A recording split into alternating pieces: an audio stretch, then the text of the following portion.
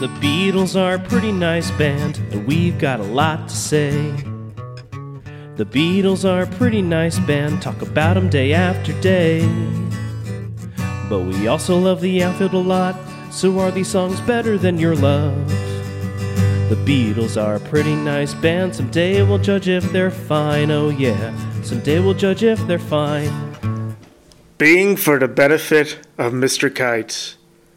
There will be a show tonight on Trampoline. Fun, dangerous. What a scene. I guess. I'm not a fan of modern day circuses, but an old-timey circus? I'd be down for that.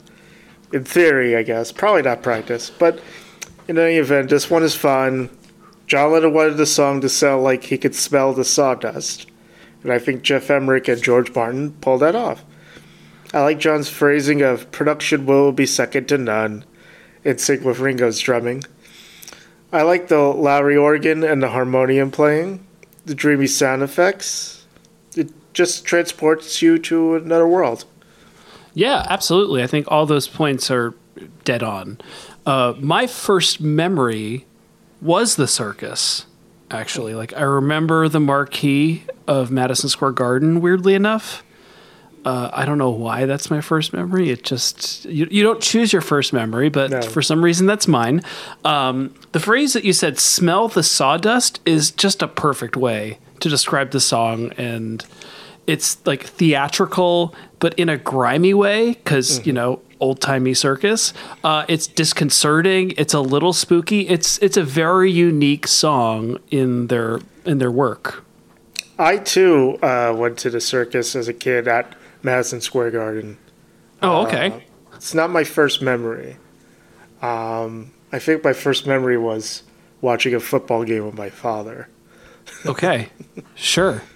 So yeah, on January 31st, 1967, while the Beatles were in Seven Oaks, Kent, making a promotional film for Strawberry Fields Forever, the music video, John Lennon wandered into an antique shop close to their hotel. It was there he bought a framed Victorian circus poster from 1843. The poster announced Pablo Fang's Circus Royale coming to Town Meadows in Rockdale.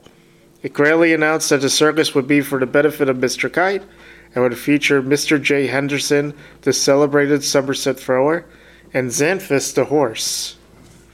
Mr. Kite was William Kite, a performer and the son of circus owner James Kite. In 1810, he had founded Kite's Pavilion Circus and later moved to Wells's Circus. It is thought that he worked in Pablo Fang's fair between 1843 and 1845. Fank was Britain's first black circus owner. He was born William Darby in Norwich in 1796. Huh. Lennon hung the poster in his music room at his home in Weybridge and began to use it as inspiration for a song. Some of the facts he changed. The circus was coming to Bishopsgate rather than Rockdale.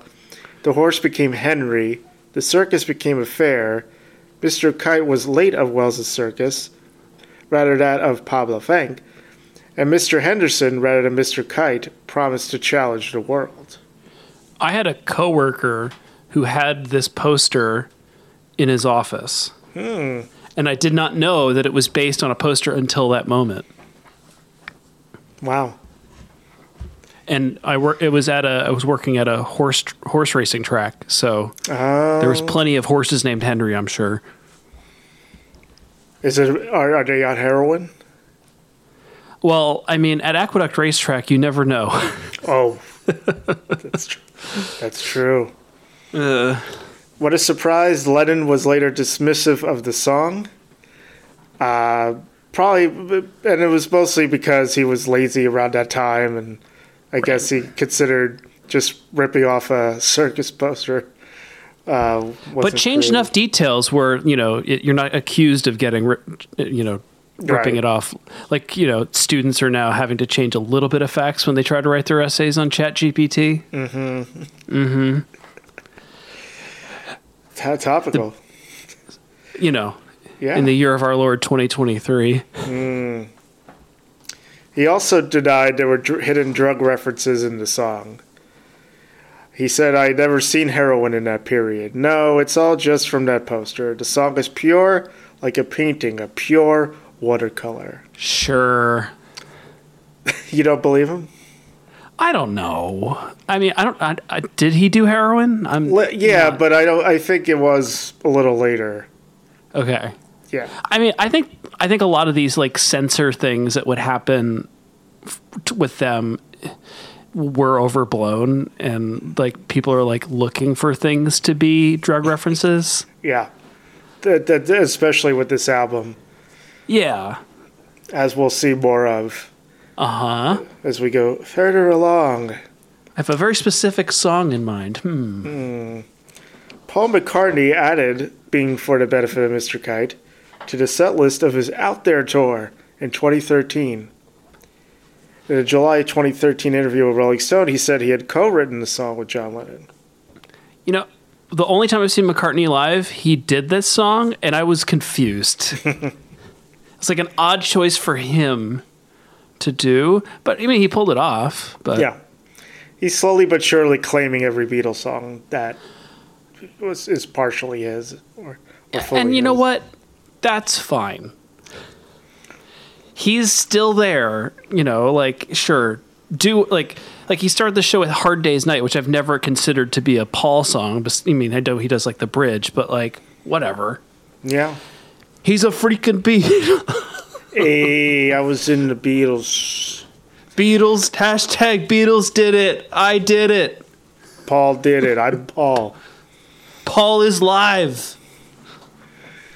George Martin was given the task of coming up with a fairground production for the song. George Martin explained that John was the least articulate when it came to asking for what he wanted. He would deal in moods, he would deal in colors almost, and he would never be specific about what instruments or what line I had. I would do that myself. John was more likely to say, as in the case of Being for the Benefit of Mr. Kite, it's a fairground sequence. I want to be in that circus atmosphere. I want to smell the sawdust when I hear that song. So it was up to me to provide that. And George Martin followed through on it. I knew we needed a backwash, a general mush of sound, like if you go to a fairground, shut your eyes and listen. Rifle shots, hurdy-gurdy noises, people shouting, and, way in the distance, just a tremendous chaotic sound. So I got hold of old Calliope tapes, playing Stars and Stripes Forever, and other Sousa marches, chopped the tapes up into small sections, and had Jeff Emmerich throw them up in the air, reassembling them at random. And Jeff Emmerich said when they originally threw them up in the air, it came down as like virtually the same order, and they had to just do it themselves. That's an interesting way of doing it. The song was then left until March 28, 1967, when George Harrison, Ringo Starr, Mal Evans, and Neil Aspinall overdubbed harmonica parts. Lennon played an organ, and Paul added a lead guitar part. It was one of 3 songs from the Sgt. Pepper album that was banned from playing on the BBC, supposedly because the phrase "Henry the Horse" combined 2 words that were individually known as slang for heroin.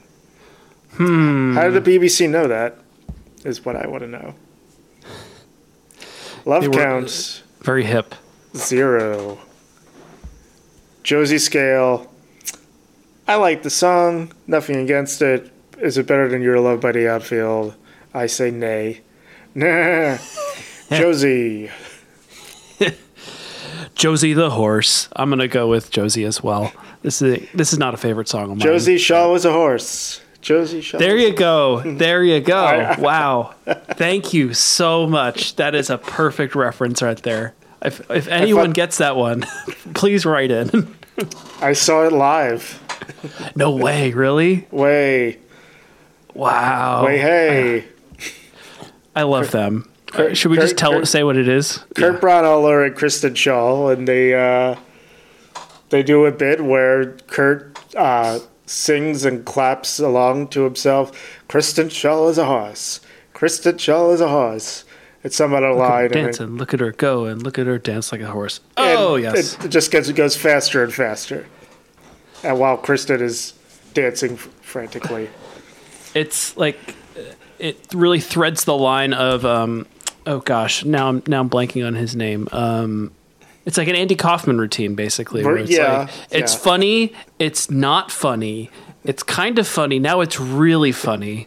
Like with the, have you ever seen his skit, I Trusted You? No. Okay, if you type in Andy Kaufman, I Trusted You, it's basically, it's like a similar thing to Kristen Schall's A Horse.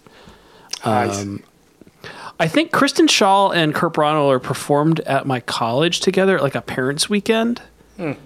But I didn't know it was happening. And later I booked Kurt Braunohler to perform at my college. I did we threw a festival, like a free music festival that year, because there was a festival in town that was suddenly being charged. So we had an idea to do like our own thing, but make it free. And we had Kurt Braunohler headline meaning start the show. And then we had other bands. And he's like, I've been here before. Cause with Kristen, I was like, oh, interesting. Wow. You can cut all of this out, by the way. Yeah, I could. Yeah. Anyway, yes. Being for the benefit of Mr. Kite. It's a horse of a song. The Beatles are a pretty nice band. Talk about them day after day. But we also love the outfield a lot. So are these songs better than your love? The Beatles are a pretty nice band. Someday we'll judge if they're fine. Oh yeah, someday we'll judge if they're fine.